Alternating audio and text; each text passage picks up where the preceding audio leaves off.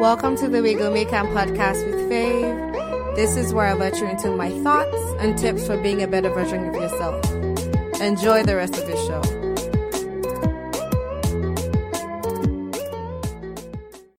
So Hannah ate, then she pulled herself together, slipped away quietly, and entered the sanctuary. The priest Eli was on duty at the entrance of God's temple in the customary seat. Crushed in soul, Hannah prayed to God and cried inconsolably. Then she made a vow. O God of the angel armies, if you take a good hard look at my pain, if you quit neglecting me and go into action for me by giving me a son, I'll give him completely unreservedly to you. I'll set him apart for a life of holy discipline. It so happened that as she continued in prayer before God, Eli was watching her closely. Hannah was praying in her heart silently. Her lips moved, but no sound was heard. Eli jumped to the conclusion that she was drunk. He approached her and said, "You're drunk. How long do you plan to keep this up? Sober up, woman." Hannah said, "Oh no, sir, please. I'm a woman hard used. I haven't been drinking. Not a drop of wine or beer. The only thing I've been pouring out is my heart, pouring it out to God. Don't for a minute think that I'm a bad woman. It's because I'm so desperately unhappy and in such pain that I've stayed here for so long."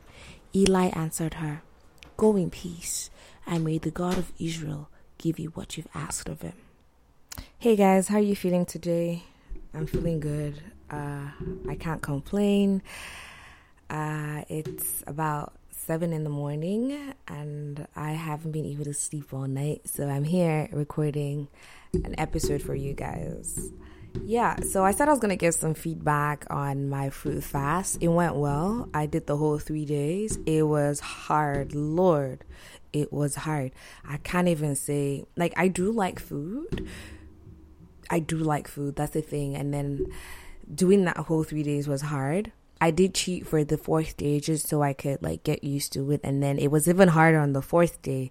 But now I'm just chilling, I'm relaxed. I've moved from just fruit to things like mixed veggies, just to see where it goes. On today's episode, we're going to be talking about judging others, and we're going to be giving some context to the story that was read earlier in the episode. Today we're going to be talking about the story of Hannah, which is very popular for people who are Christians. And if you're not Christian, that's the story that was read earlier. It's about two characters, Hannah, a woman who was barren, and Eli, who was a priest. And one of the things that was peculiar about this story is that at the time in Israel, the norm was to pray audibly. And so if you weren't praying audibly, then there was something wrong. Now prayer has evolved. You could pray in your heart. You don't have to go out just praying on the streets and all of that. But then in the story that we read today, there's a lady by the name Hannah who was in a temple praying silently, hereby making the priest Eli think that she was drunk. This drives home a thought which simply is that sometimes we see people lead their lives differently or even do things in church that are different, and we mentally judge them. This generation has evolved from being vocal about our concerns and what people are doing, because we've all been co-opted into the mind your business ministries. So we're mentally judging people. We're not vocally saying anything to them. I want you to know what judging people might look like, just because I've been that person who has been the judgmental person, in quote.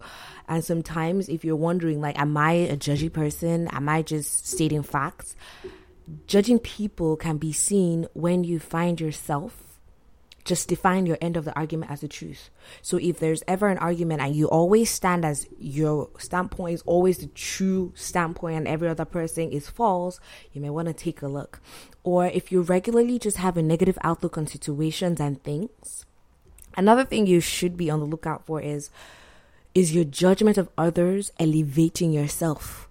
If you're always the good guy or you're always the one doing the right thing, you might want to check it out. As people, I understand that we naturally are not drawn to things that we cannot relate to. If it's not a difference in how we will possibly pray, it's about how we believe the economic system should be run or our political views. We just usually do not go with things that we don't fully understand. And using myself as an example, as an individual, I grew up like in an interdenominational church. And to be quite frank, I'm not sure if right now I fully understand the gyrating, rolling on the floor that I see in Pentecostalism, simply because that's not my expression of worship to God. And I didn't grow up with that kind of worship, with that mode of worship. Typically, if you did come to church and you find me either standing or sitting doing worship.